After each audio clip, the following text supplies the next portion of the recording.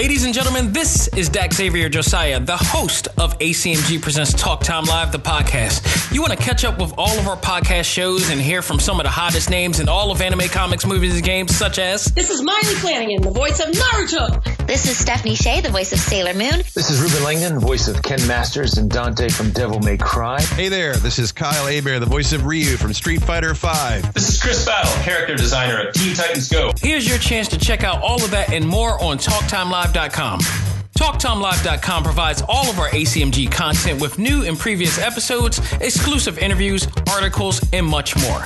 Visit TalkTimeLive.com and let us help you learn to let go, live life, and love all things ACMG. Talk Time Live. This episode of ACMG Presents Talk Time Live is brought to you in part by Viewfinder's Identity Search and Design. Your choice for web design, graphic design, and all multimedia development needs. Visit VFISAD.com and let us bring your vision to reality. This is Miley Flanagan, the voice of Naruto, and you are listening to ACMG Presents Talk Time Live. Believe it! It's time. Talk time. Let's go. Anime, comics, movies, and games that come on and let's get it. Talk time. Anime, comics, movies, and games that come on and let's get it. Talk time. Anime, comics, movies, and games that come on and let's get it. Talk time. Anime, comics, movies, and games that come on and let's get it. Talk time live. Started in the 80s with Matt Cross. Dudes in the hood might have called that soft, but I carried that cross like Jesus did. Fast forward, I teach the kids to learn how to let go, live life, and show love to all things that don't matter where y'all from. And luckily, there's a show called Talk Time. We've been waiting for this for a long time. Dax kicks the facts on all the geek news, special guests and unbiased reviews. Suburban kids, the hipster street dudes, all can learn something new. Me too. I heard words when no faith is empty. I stayed the course, so my haters tempt me. Beep the podcast, that'll make them envy. It ain't too trendy, it's ACMG. Anime, comics, movies, and games that come on and let's get it. Talk time. Anime, comics, movies, and games that come on and let's get it. Talk time. Anime, comics, movies, and games that come on and let's get it. Talk time. Anime, comics, movies, and games that come on and let's get it. Talk time live.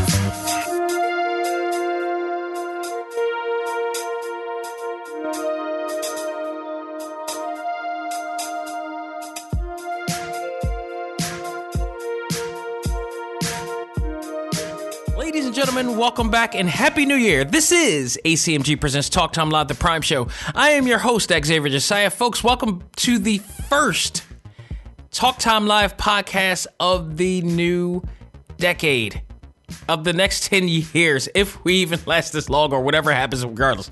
But we are here to talk about all that has happened in the last decade with our Best of Decade series.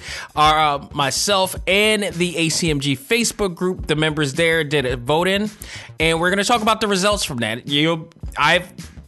I'm going to find you to be very surprised at some of the results.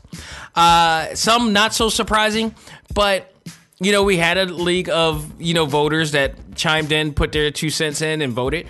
And we're going to talk about that. Whether I agree with some of them, whether I don't, but it's going to be all here. And this is all we're going to talk about because there's no real big news that's happened. Unless you're a wrestling fan, Wrestle Kingdom has come and gone, I believe. And speaking of wrestling, believe it or not, I love how I get to factor in the wrestling aspect because this is anime, comics, movies, and games. But if we could slide in a loophole there, here and there, we will. Our first guest of the new decade, of this new chapter of Talk Time Live of ACMG. And in fact, it will happen tomorrow.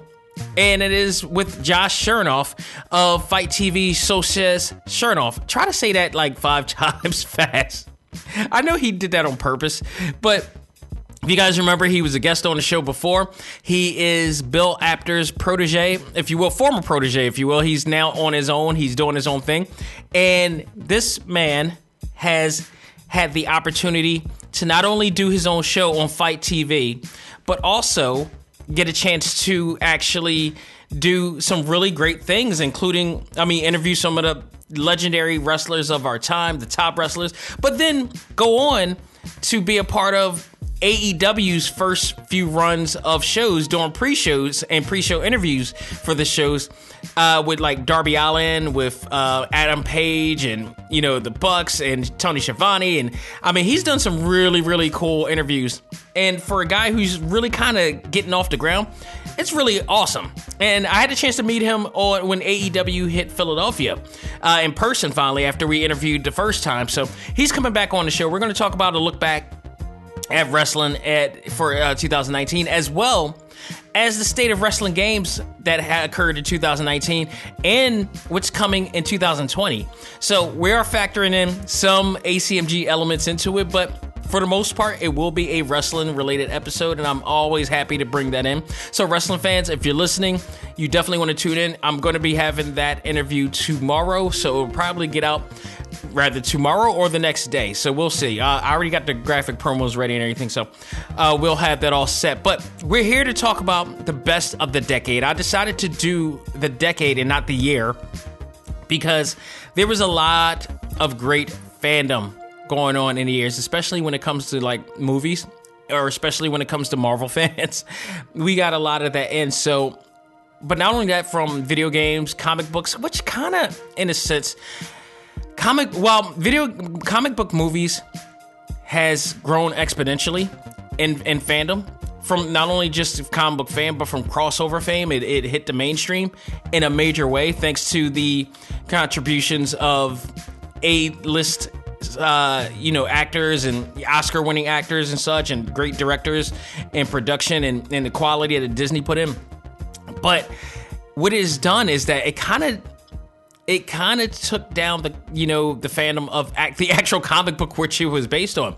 I don't believe, especially from our ACMG Facebook group aspect, there's not as much comic book fandom as it used to be like a few years back. And I think that's also one of the reasons why I stopped doing the Omega Fist tournament, because it just wasn't there. Well, that plus other things that were going on in the background of that. But I'm seeing a decline. I'm seeing more postings of anime, even on Instagram too. More postings of anime, more postings of movies, more postings of everything, but not too much of comic books. And it really scares me. I don't want to see it, because it's the source of why we have these movies and everything. And there are some things that are coming back out, and judging by the actual results of that aspect, I am slightly worried about it, because out of all the categories that were voted on, that was the least. And it leads me to believe, and there's a lot of categories. Each one of the categories had about up to like 30, maybe over 30 to 70 or 80 different, things to vote on as to what you thought. So when it came down to the comic book side, there weren't that many. And that spoke to me right there. So I'm really interested in seeing, what this is going to do for the comic book industry. Because there were some really good comic books that came out this year alone, and I've actually started reading a few myself. Like House of X and Power of X were really good. I'm surprised that didn't get picked, but there's some really good ones out there right now. I'm trying to get myself immersed back into the comic world, but we haven't had that boom period that we had in the 90s with, fantastic artwork, some great stories that were out there, and people claim that the stories weren't as good. I beg to differ on that. There were some really good stories in there. I think the writing now is better. I think the writing is much better now, I will admit, in comparison, but it was not to say that it is bad. It's not to say that it's bad at all. So I would like to see a blend of all that come back. So hopefully we will. But everything else, it's there. Especially we got the categories that we have are based on some of the 5 categories that we'll be talking about here. Let's run that down. That is best anime of the decade. That is best game experience, and that means your gaming experience. Was it from PlayStation? Was it from Xbox? Was it from PC? Not Game Boy. Nintendo Switch, 3DS. anything that was within the timeline of 2010 to 2019. And I have to stress that. It had to been within that time frame, because one of the votes that actually did win was disqualified from this poll because of the date of its premiere. And I'll talk about that as well. So, game experiences, even the Google Stadia, which did get no votes. I'm just going to spoil that right now. So I don't think that system's going to last long. Yeah, we also had, I digress. We also had the best comic book TV show series. We also had the best comic book and manga series. I combined those together because they're the same. They're produced differently in a sense, but they're all, at the end of the day, manga and comic books are the same thing. It's just one's in black and white, and the other one in reverse read, and the other one is in color. So you got best movie, which you don't need a crystal ball to predict the obvious on this one. Best game, and those are the categories that we're going to be talking about here. So let's start with the best anime, and this, at first this surprised me. This category just really surprised me from a standpoint of when I think anime this year and what really made an impact, I thought Dragon Ball Super was definitely going to be the one that was going to win. And in fact, it was not. To its credit, it was tied. It was actually tied with One Punch Man. In that case, My Hero Academia won, which, here's the thing. I'm surprised but not surprised at this. My Hero Academia, before the announcement of a new Dragon Ball series came out, and while Naruto was ending, everybody believed that My Hero Academia was going to be the one to take the throne as the new anime in town, as the new top anime. So, seeing the votes being the majority of My Hero Academia by far, the votes was by far overwhelming for this. I'm not surprised at how this went about. So My Hero Academia did win for best anime, and it makes sense because I don't see any. I mean, One Punch Man was great, but it's like it's kind of a thing. It's a caricature to me of a actual anime series. It is not to be taken too seriously as to what like My Hero Academia is, or what Dragon Ball is, or what Naruto or Boruto or Hunter x Hunter is. So yeah, I see it happening. Isekai is going to be like a really big deal in the next few years. All Might alone was a big lore for people. And the premise of them being superheroes in school, learning to be better heroes, it's a really good thing, and a lot of quirky characters in there. So I'm not surprised at the results. There's nothing really controversial about that at all. I totally agree with that. I have no problems with that at all. And I was one of the people who voted for that as well. So that's that. Move on to the next category, which is best highly acclaimed movie out there of the decade. And out of 47 selections, the ACMG members voted unanimously for Avengers Infinity War. That was the actual, honest to goodness, I knew that was going to win. I was wondering if Endgame was going to win. Surprisingly, that made number 3. Number 2 was Spider-Man Into the Spider-Verse, and respectfully so. If anything was going to possibly beat Infinity Wars, it probably would have been that, for one reason. One, that won an Oscar. 2, it was such a beautifully done film. It was such a great love letter to everything that was Spider-Man, whether it was Peter Parker himself, Miles Morales, or anything in the Spider-Verse in general. And they did it so right. They had so many different art styles to it. It was so great. The appeal, the fanfare, everything to that movie was so awesome. But if anything was going to beat that movie, it was damn sure going to be Infinity War, which was a 10-year journey that people were wondering, was this going to pay off? Was this going to meet the standards that we expect when we read the Infinity Gauntlet? Man, did they supersede that. Did they supersede that entirely? And what even made it better was that this was just part 1 of the entire saga. And to top it off, it ended with the bad guy winning. You also had Josh Brolin, who was phenomenal. I mean, he's going to go down as probably one of the greatest villains of all time, bar none. Especially when it comes to comic book supervillains and movies, definitely. But just not even just that, greatest villain of all time, because his portrayal. There were times where people thought that Thanos was a bit of a crybaby. He was, some say, a pussy to some extent.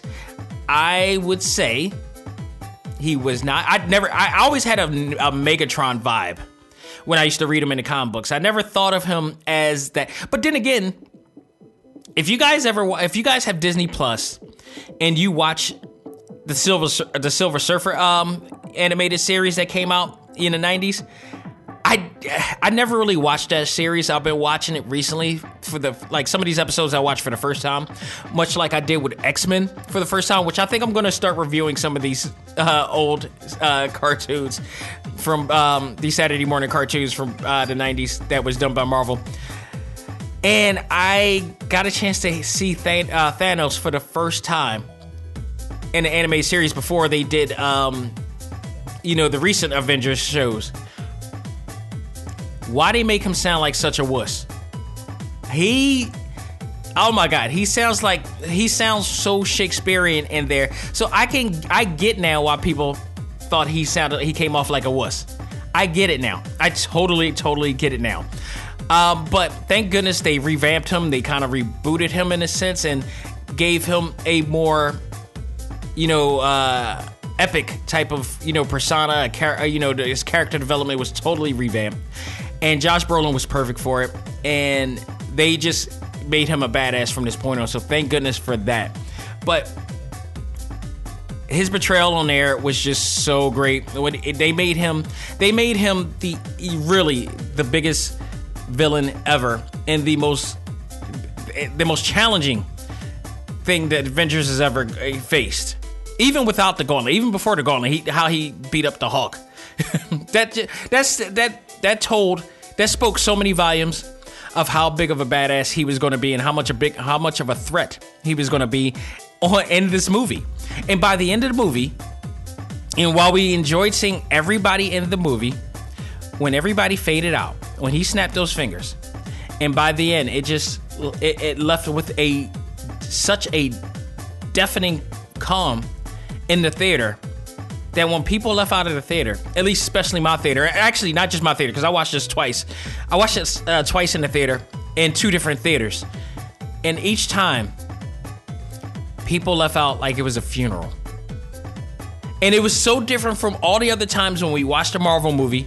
People left out with such happiness, with such vigor, with such excitement, like you just went through a roller coaster ride. This time around, the whole mood was changed, and you came out of there feeling like, no, it cannot end like this. It cannot end like this. You felt like you witnessed a massacre, and you came out of there feeling like that, and that's the way they wanted you to feel. But you still came out of there feeling like you watched a hell of a show. Like, it was like you felt sad, but you didn't feel unsatisfied. And that's what I loved about how they led you, how they led you into the movie, how they led you out of the theater. It's just such an awesome thing. So, absolutely deservingly so. That got it. Also, honorable mentions, the top 5 of this, and I'm really happy about this. Like I mentioned, Spider-Man Into the Spider-Verse was number 2. Well, yeah, number 2. Number 3, Avengers Endgame, respectfully. Number 4, Black Panther, respectfully. Number 5, Jordan Peele's Get Out. Absolutely. I said it many times, I am not a fan of thrillers. I'm not a fan of horror. But the way Jordan Peele draws you into these movies, even if you're not a fan, because it becomes more than just what you see it is. And that's what I think that I was so intrigued about watching his movies, both this and Us. I was so intrigued. It's very Hitchcockian, if that's even a term. It's, it really comes off as Alfred Hitchcock, or even The Outer Limits, or even like, it's genius, regardless, whatever you want to do, whichever term, Twilight Zone, whichever comparison you want to give to it, it's genius. This is from a guy who also is a great comedic writer and a comedic performer. Comes up with this. Jordan Peele can be the next Ron Howard in the next few years and then become the Jordan Peele, in which somebody else will be the next Jordan Peele to him. But I mentioned Ron Howard because Ron Howard was also an actor that somebody came out. Rob Reiner too. Two guys who were actors in some of the most iconic, legendary TV shows of our time, and went out to become some of the biggest and best directors of our time as well. Jordan Peele has the highest potential of becoming that in the next decade coming. So I'm really glad that was voted number 5 there out of the 38 choices that were made from there. Moving on to, let me see, we got highly acclaimed movies. This is going to be interesting. Best video game of the decade. All right. This one, out of 76 choices, the ACMG Facebook group proudly made Zelda, Legend of Zelda Breath of the Wild, the best of the decade. And I could not agree more. I cannot absolutely agree more. We spoke about this before. It made Game of the Year when it was out. And I think it was such a revolutionary game. And the funny part is that this game was voted best of the decade strictly from our ACMG group. Strictly from a game system that is not as powerful as the PlayStation 4 or the Xbox. And this game came out, said, this is what we have, this is what we're doing. And actually, the gameplay, very similar to others, but yet made it revolutionary for its own. A non-loading world, open world that you could go around to at all time, places you could climb. It felt like, they made it feel like you were so engulfed into the world. You didn't even need virtual reality goggles. This game was so realistic in its own right without even using goggles. It was just so awesome. It was a very awesome experience. It was a religious experience, if you will. I can't find myself playing that game again on the fact that I may actually be so drilled in. And the art, but not only just the gameplay, the artwork, the art style, the challenges, the move sets, everything. It just felt like you were truly earning a great experience. And by the end of it, it paid off majorly. And then with the expansions and such, it's just such a great game. I'm so looking forward to Breath of the Wild 2. Nintendo really kicked it off. There was a reason why they waited for that game to come out when the Switch came out, and I'm glad they did. This is a clear test of, this better be worth the wait, and in fact, this was. So that got top pick for best of the decade, deservingly so.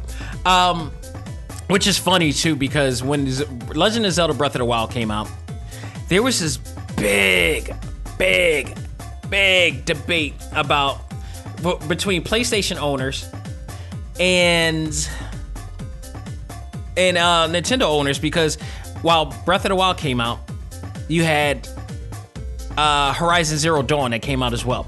Horizon Zero Dawn was very similar to Breath of the Wild, but it lacked. It was in comparison, it was limited. There were some things that you couldn't do on Horizon Zero Dawn that you absolutely could do on Breath of the Wild. Simple things. Just like, the gliding aspect from place to place. You had that. You had, you were able to. What else were you able to teleport? You were able to climb walls. The weather climate. The weather climate on Breath of the Wild played a huge factor on what you wore, on how you, like, if you wore clothes and you were in a desert that were too hot, it'll drain your energy. If you wore clothes that weren't warm enough in the like wintry areas, in the snow areas, you're gonna freeze to death. You're gonna deplete your energy. So it played on some realistic factors, something that Horizon Zero Dawn did not do. And I had people that were arguing down and lying, saying that they actually played it and it didn't compare. And I knew that was bull. I knew that was entirely bull about that.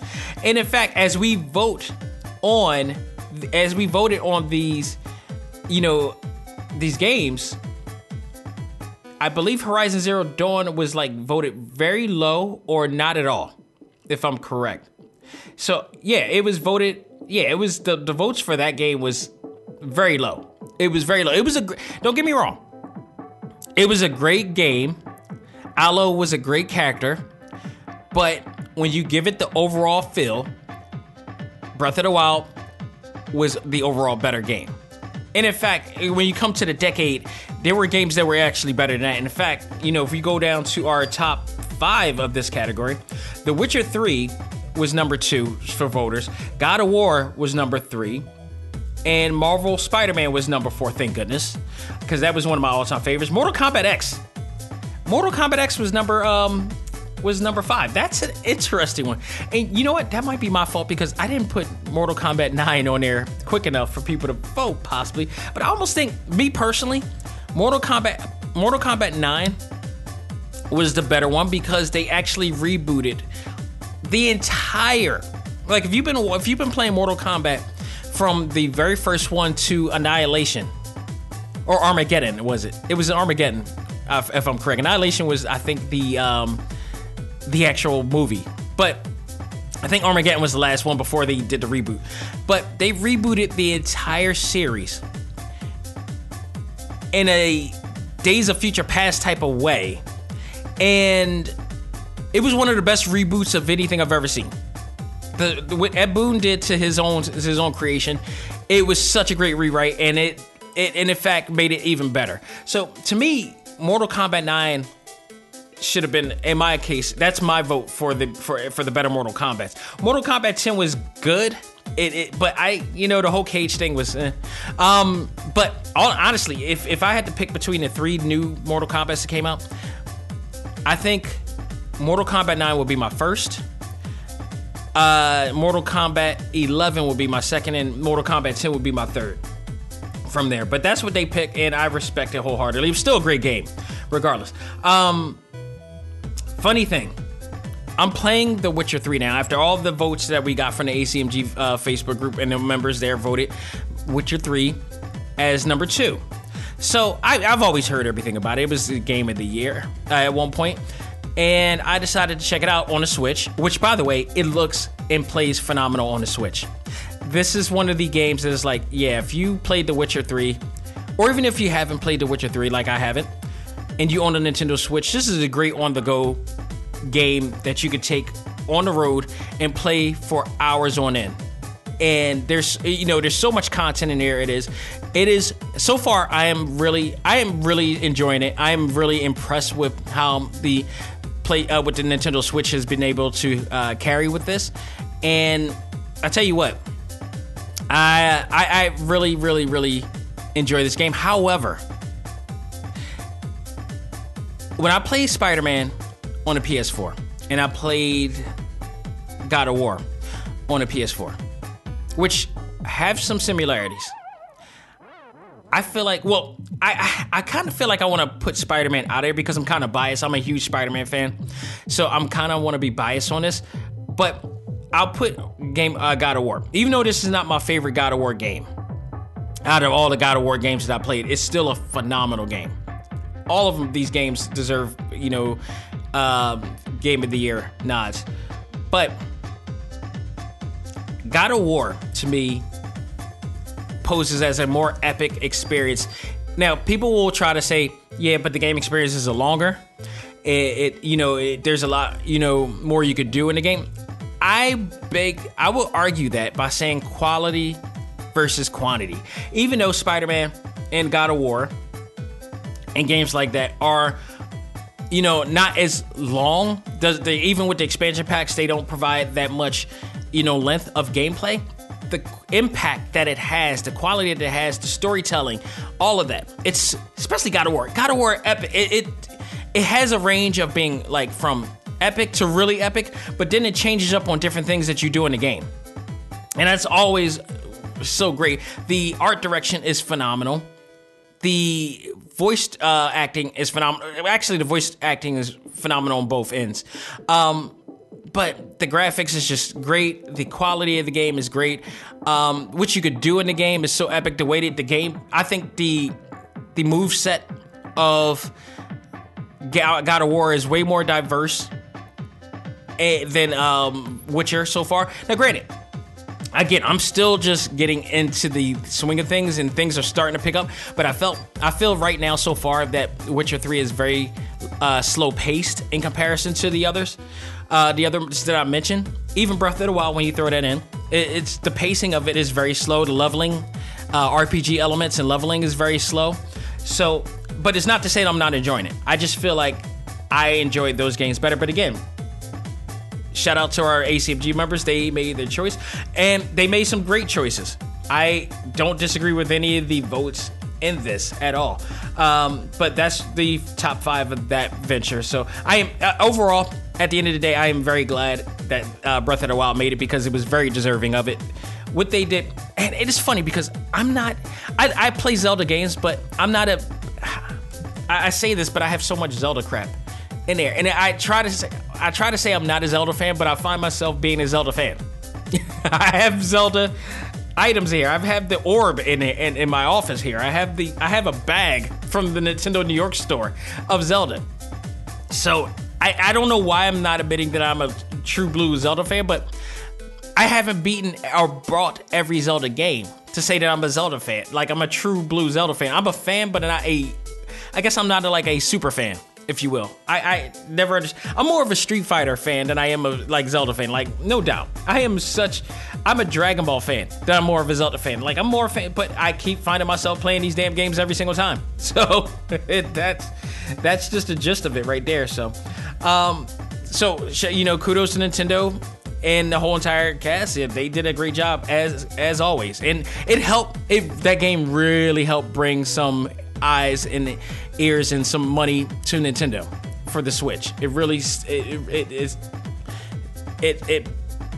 really stepped up the game. no pun intended on that one.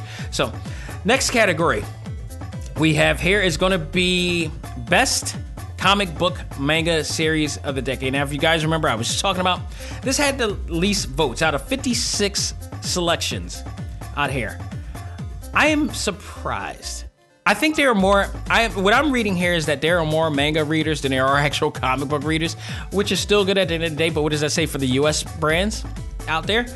But once again, out of 56 selections, My Hero Academia was also voted best manga of the decade. I'm not arguing that either, because I was one of the people who was reading My Hero Academia before the actual animated series came out, and I was tooting the horn of that as well, saying like, this is going to be a big deal, and obviously it is, because our votes speak for itself. So that became one. Also, number 2, Dragon Ball Super. Number 3, Boruto, Naruto Next Generation was also that.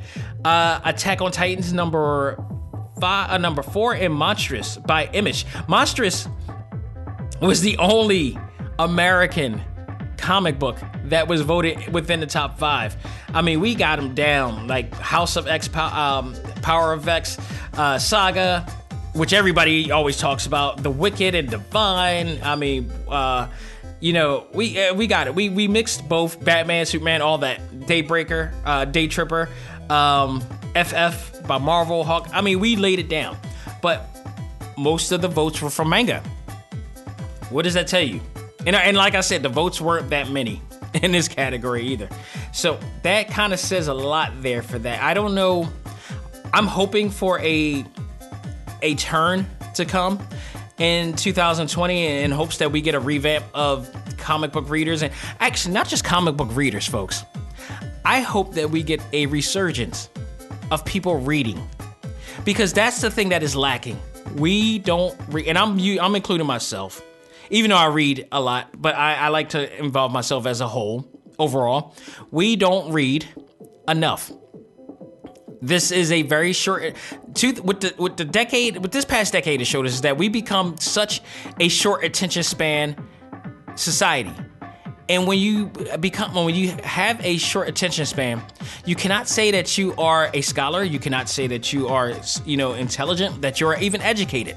I highly argue that, because people tend to go on social media and claim that they they look and they read headlines of articles, but don't read the articles and automatically make judgments based on it. And some of the arguments is that the issues in the articles may not be, legit. Sometimes they don't provide all the details, but you won't know that until you read the damn article, or you read thoroughly, or you research. And there's been a lot less of that. And when I see the results of this category, this speaks volumes to me that we need more. We need to start reading more. We need to go back into reading more. We fell into the Twitter, deal, which was at, before the decade started, it was 120, and people were only reading 120. And this is where that short attention span era started kicking in because of social media, and everybody wanted to just, category, just sum up everything in 120 characters, and you really can't. Then it became 240. And now it's weird because now people don't want to read in paragraphs. They don't want to read intelligently, but they want to be recognized as intelligent.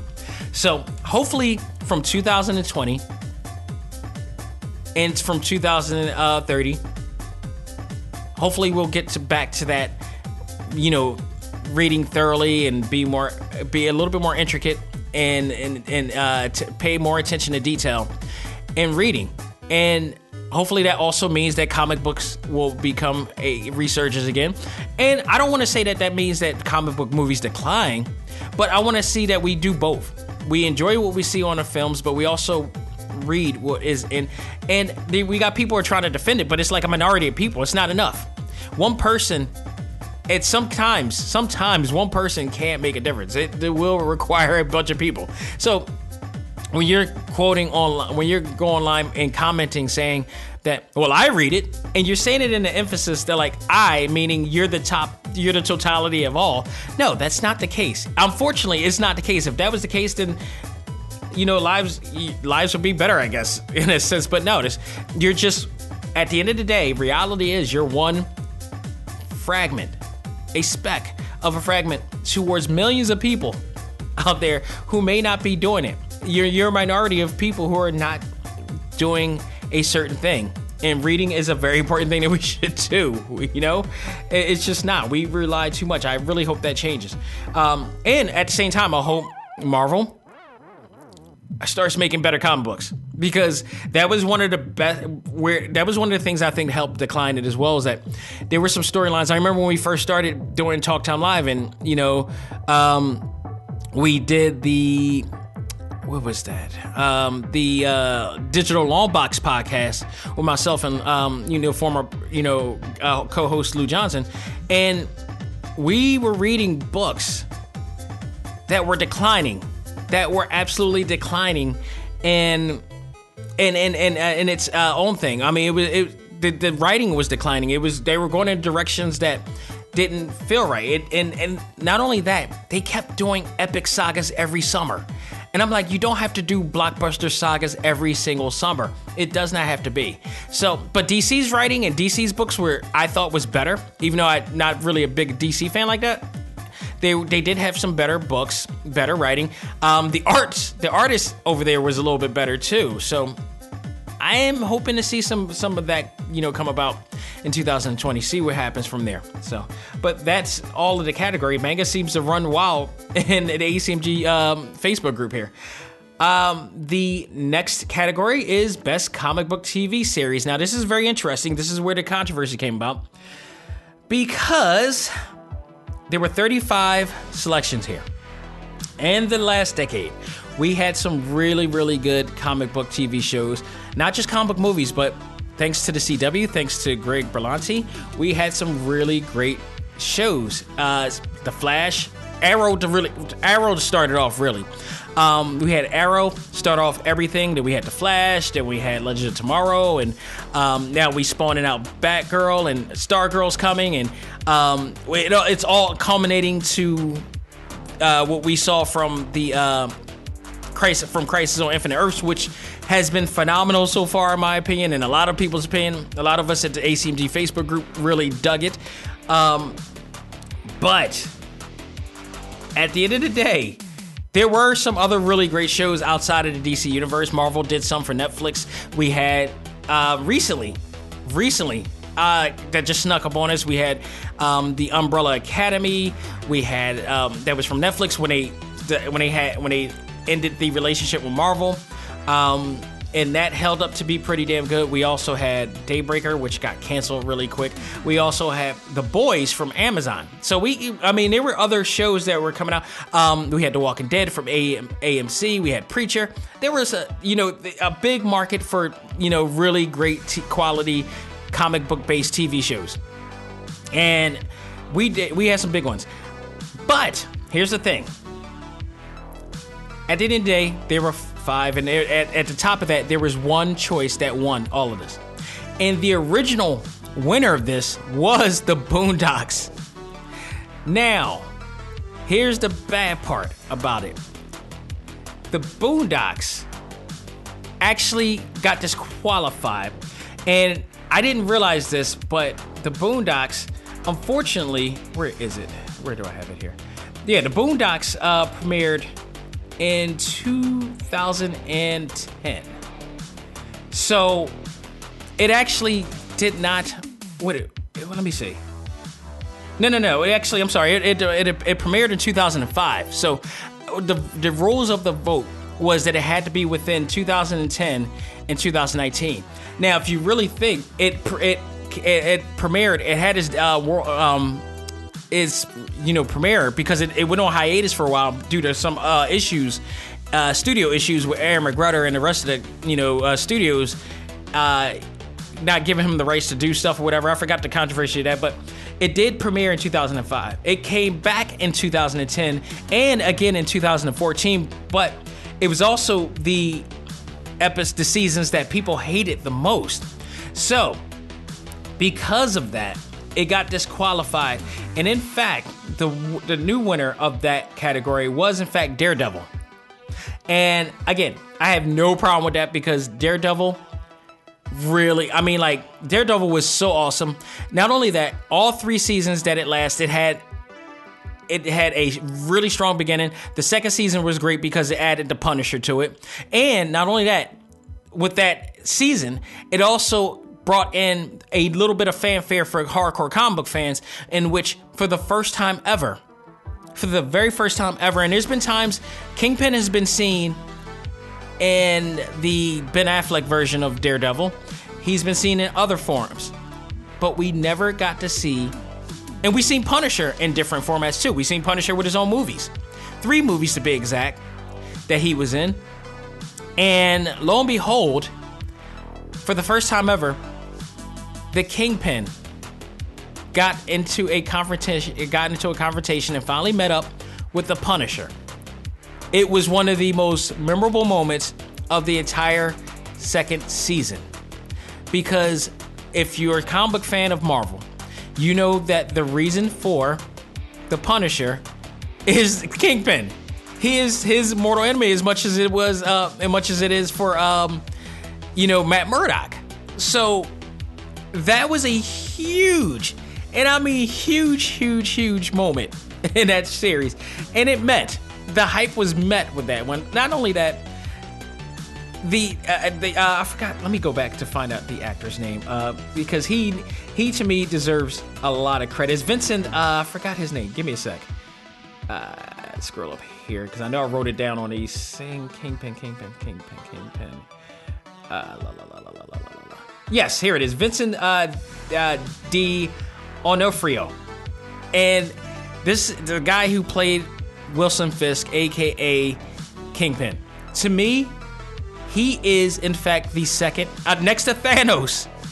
And that's saying a lot. Next to Thanos, he is the second best villain in the Marvel Universe. And you can't really say Loki anymore because, lo and behold, Loki became more of a... He ended up being a hero at the end. Wilson Fisk was a villain through and through. And is still alive compared to all these guys. So, Wilson Fisk is by far my second favorite villain next to Thanos, man. It would not have been... I don't think it would have been just as good had he not been able to portray Wilson Fisk the way he did. He nailed it. nailed it. I mean, he was the most feared dude. He was so feared that people were committing suicide so they wouldn't get killed by him, so their families wouldn't get affected. That's deep. That is hugely deep, man. So yeah, the show really met up.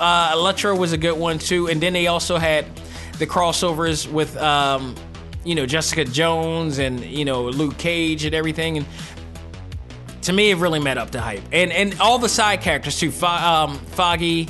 You had everybody from there. It was really well done. The series really met, and all 3 seasons were great. Even though they knew that they were canceling out, the 3rd season ended with a payoff.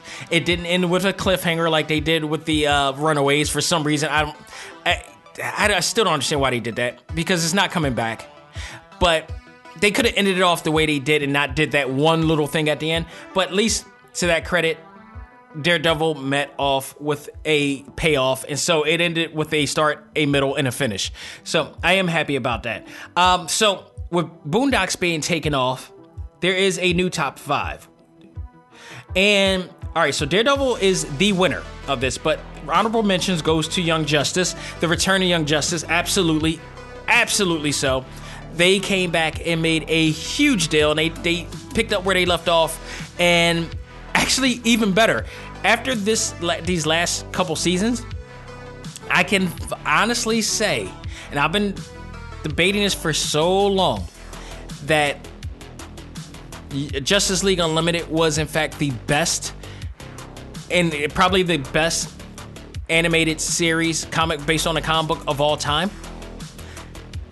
And shout out and rest in peace to the late great Dwayne McDuffie for all of his writing and everything. But I think the baton has been tossed and Young Justice has taken that helm. I think the new champion is Young Justice. What they've done with this series and how sophisticated this series has been, playing off of everything that Justice League Unlimited has done. Like, Justice League Unlimited was the template, and I believe, for what they were doing with Young Justice, and I feel like the hype was met immensely here. So deservingly so, that gets the number 2. Number 3, Amazon Prime original, The Boys. Wow. Talk about I did not think I was going to see what I saw or enjoy what I enjoyed. The Boys was like, it took what The Watcher has done, and just, my God, these guys are not heroes at all. These guys are anything but heroes. It was such a great dynamic storyline of this guy trying to kill all of these heroes because he impregnated his wife, and all of these really bad things that these heroes were doing behind the scenes, but they were marketed to make it seem like they were gods, that they were like the saviors of our land. No, these guys had so much dirt, whether it was drug related, whether it was murders, all this stuff. It was just crazy, insane crazy. It was kind of like Injustice. It really was like Injustice, but at least Injustice was like, no, we're bad guys. You should fear us. These guys were like, no, we're trying to be your saviors, but behind your back, no. And there was a lot of, the main superhero was like, a devout Christian, and it's insane. It was just insane. I'm so looking forward to the second season of that show, as much as I am the marvelous Miss Maisel as well. Like, Amazon Prime is finally kicking up with some really great content. I thought The Tick was not that good. I thought there were some other shows that could have made it, but they, decided not to go full gear with it and pull the trigger with it. But The Boys, whoo, that's a winner. The Marvelous Miss Maisel, that's a winner. That, to me, is a comic book show that is not really a comic book show, but she's a hero to me. But number 5, and respectfully show, is The Watchmen. It just came out, but what they did for that show was very powerful. Connecting it with the Tulsa, history, bringing back real history in this, and basing it on the Tulsa massacre and situation that a lot of people did not know about, and people thought it wasn't real. It was, and it was horrific. And the fact that they were able to bring that up, and Regina King's portrayal, in this series, and all of the actors in here was just so well done. And the cliffhanger at the end, there's a saying that they may not do a second season. I hope that is not true because of what happened at the end. I hope that is not true. I hope that they actually do, because it would be such an injustice, no pun intended, that they don't bring this back and do a second season. Regina King did phenomenal with this show. I really think, I hope they bring this back. I really do. I want to give a shout out to the Umbrella Academy either, because it was Dark Horse's new show based on their comic book. And, this was the first comic book series after, the departure of Marvel. And I felt like that with this series, and especially shout out to Mary J. Blige, her portrayal in it, it had legs to stand on. So I hope that show comes back as well for a second season. It looks like it will. There were plenty of other shows out there. I mean, now when we vote for these films, for these shows, and everything in these categories, all of these categories are great books. All of these books is not to say that one was not good at all, or these are everything that was listed in these categories were some of the best of the decade. It's just that at the end of the day, there was always going to be one better than the other. It's not to say that, like, The Punisher wasn't great, or Marvel's Agents of S.H.I.E.L.D., or Arrow, or Supergirl, or any. Those are all great. But there was just one. At the end of the day, there's always going to be one that's better than the other. And people felt that Daredevil was. It's hard to argue. It's really hard to argue. It kind of felt like Arrow, but from a rated R standpoint, they were able to do some things in Daredevil and Luke Cage and Jessica Jones that you weren't able to do on the CW. You're able to do that now on a DC universe, and Greg Berlanti is kind of doing that now with, like, Titans and all this stuff. But when you compare what they did with the Defenders, and I'm saying the Defenders as in all of these separate shows to combine, and how they did the narratives and the dialogue and the story to that in comparison to what Titans is great, but what they did with it's something about it. It was just so much. There was so much more appeal and intrigue to what they, because it felt like you can compare that to any. It was more than just a comic book series and a TV show. It was much more. It really carried on some realistic aspects to it that I felt that was really good. But when you watch Titans, it feels like so much like a comic book series come to life, but it still feels a little more like comic book than it is realistic. So, but it's not. But I love that series as well. So, but Daredevil absolutely deserves it. Absolutely deserves it. So, I believe the final category we have here, and this should be a short one, Best Video Game Experience. That, my friends, do you need a crystal ball to predict the obvious here? Let me drink some tea real quick while I do this. Yeah. Honestly, anybody who didn't think that PlayStation 4 was going to get this nod is really telling themselves. They're really like delusional. PlayStation 4 overwhelmingly won this category for Best Video Game Experience of the decade, deservingly so. Every year at E3, it wins Best of E3. Every year, most of the games are Game of the Year coming from the PlayStation. They got more Game of the Year games than any of the games that come out. And even though Nintendo Switch, a lot of people are saying, there were people in our group that saying Nintendo Switch should have won. I disagree with that. Even though I love the Nintendo Switch and I am playing it way more than I am the PlayStation 4. The Nintendo Switch has not dominated for a decade.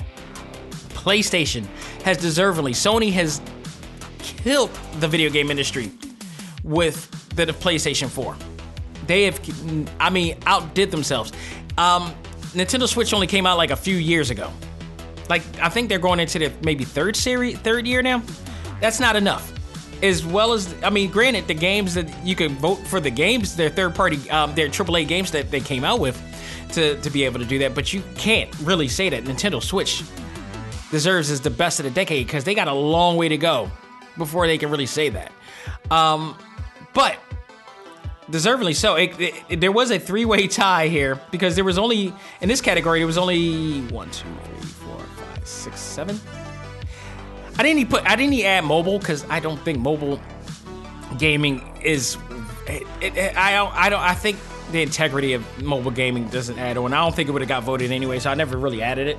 But here's the categories I added: PlayStation 4, Xbox, Nintendo Switch, PC, Nintendo 3DS because that was within a decade, Steam, Google Stadia, PSP also. I mean, PS Vita can also technically be added on, but no, it wasn't because it's not a decade. But all of those were mentioned. Nintendo, like I said, PlayStation 4 overwhelmingly. I mean, overwhelmingly did. Xbox, Nintendo, PC got equal votes for that, and that's saying a lot. And that goes to show people who are PC owners, those master race people, those sexless geeks, who always cry and scream on social media talking about it's the best, it has 1080p, 4K, whatever. Shut the hell up. Yeah, who the hell is at the end of the day?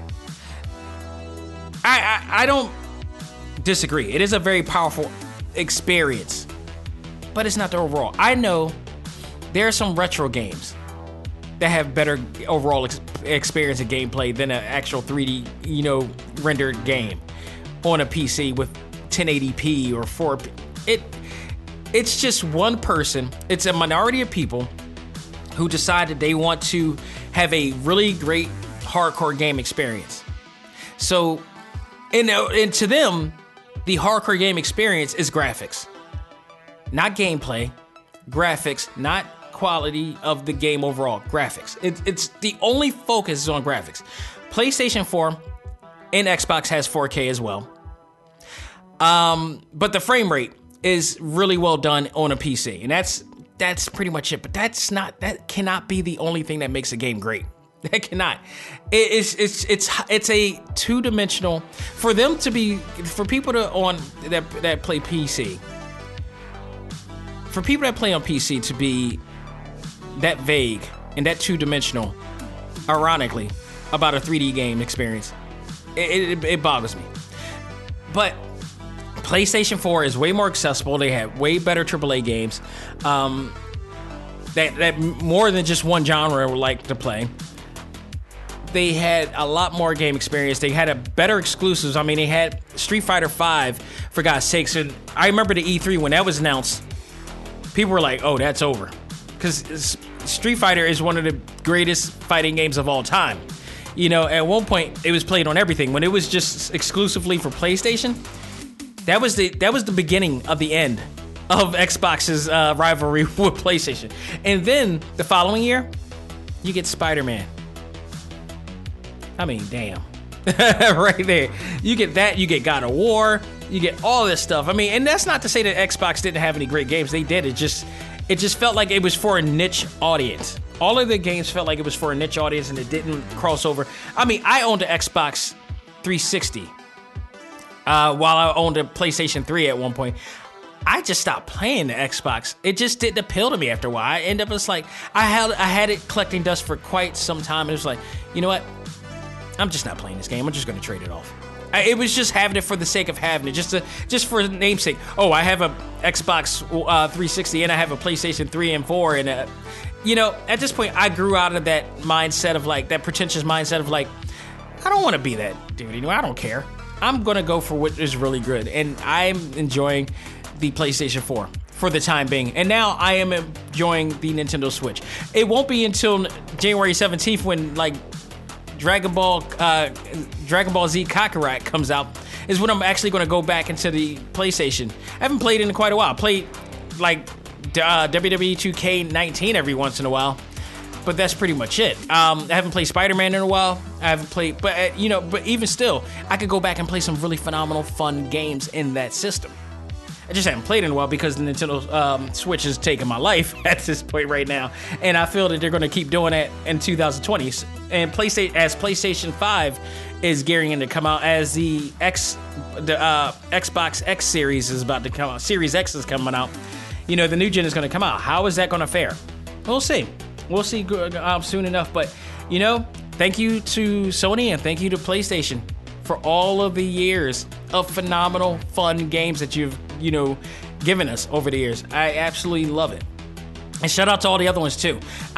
Take note, I said I put Google Stadia in there.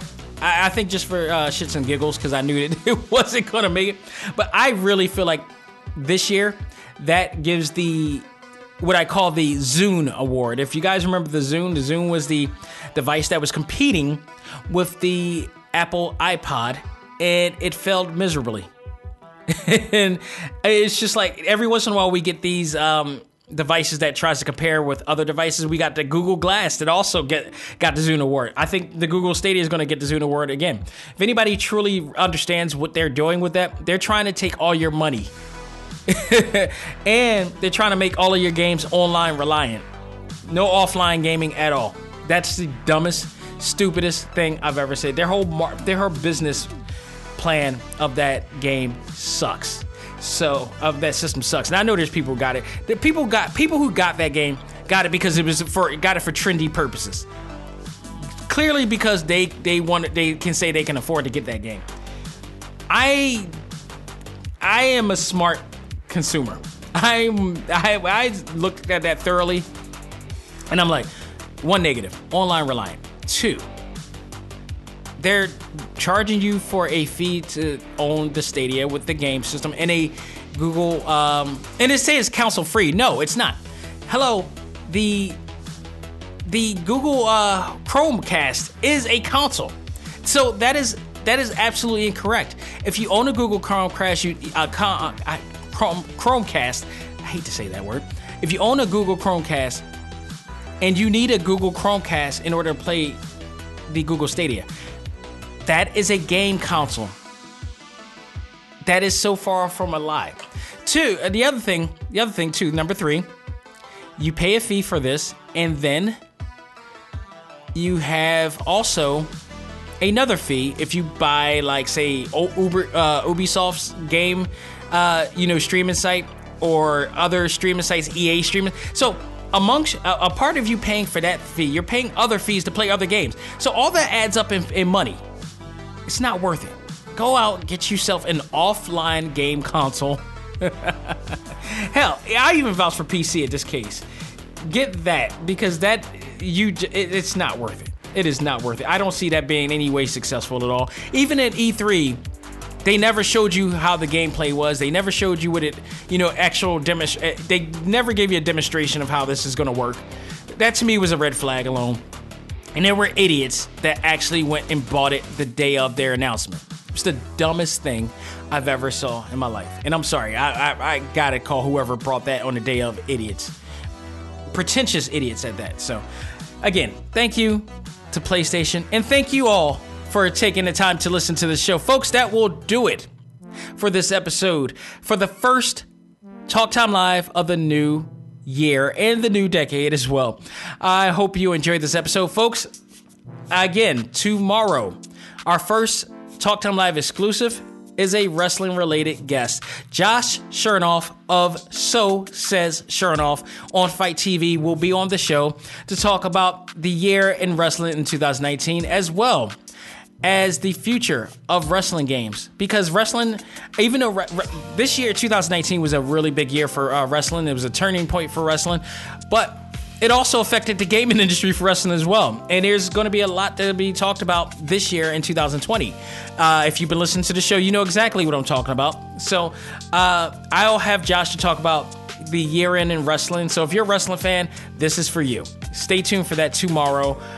It'll be out tomorrow or on Tuesday, depending on the situation tomorrow. So we will definitely be talking. He is a Pennsylvania native as well, so I'm looking forward to talking to him. I had a great, time talking to him the first time. Great meeting him at AEW Dynamite. So I'm excited. I'm very excited to talk about him and look back at what we talked about before and what's happened since. So hopefully, honestly, I'm hoping to do one every year. So hopefully we can make that happen, for all you wrestling fans and for my own, pleasure too. And maybe we'll talk some Wrestle Kingdom if he actually saw that too. So after I put this together, I got to watch the other Wrestle Kingdom too. So no spoilers, damn it. So thank you guys so much. Also, big announcement, huge announcement. I forgot to mention here. Well, I was going to mention it now anyway. As always, you can always listen to this show on TalkTimeLive.com. You can always listen to the show on Apple Podcasts, on Google Podcasts, on Stitcher, on Podbean, and sometimes on YouTube as well. And now, you can finally, after all this time, you can now listen to this show on Spotify. We are officially at the home of Spotify. Thank you to all the people at Spotify for welcoming us in. And we are now here. So if you have Spotify, you can listen to us in here. Not only that, you can also listen to us on Apple. If you own an Echo, Show 5 or one of the other Echo screens from Amazon, you can also listen to this podcast on there as well. But we're recently adding Spotify. We finally added Spotify in. So we're officially, and I said I was going to do it. It's finally here. It's the first thing I got to do for the new year. So Happy New Year, folks. We are on all major platforms now. And if you saw us on Instagram, where I've been promoting it, you can follow us here as well. And if you're a new listener from Spotify and land, welcome. Thank you for listening. Hopefully you will continue to listen to this show, and we will have more. If you have not listened to the show before and also want to hear all of the exclusive interviews with everybody that has been mentioned on this show from our promos or what, go to talktimelive.com/exclusives, and you can follow all of the interviews that we have, from Mega Ran to Kyle Hebert, Gohan from Dragon Ball Super, Ryu from Street Fighter, Ruben Langdon, who is Ken Masters from Street Fighter, who is Dante from Devil May Cry, and more. TC Carson, the original Kratos, Molly Flanagan, my good friend, Naruto, and much more, and many more to come as well. Listen to all those guys as well. Folks, we're going to have a crazy 2020. There's a lot that's going to be happening.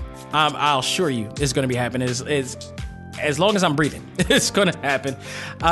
Again, thank you to all who listened to the show, who supported the show, and look forward to seeing what's going to happen in 2020 as well. The sun just blazed out in my office here, so that's a good sign right there. So, folks, thank you, and continue to listen as well. Folks, that will do it. On behalf of myself, this is Dak Xavier Josiah saying, learn to let go, live life, and love all things anime, comics, movies, and games. This is ACMG Presents Talk Time Live. I am out of here. Take care and have a great week, and stay tuned for our first exclusive of the year. Take care.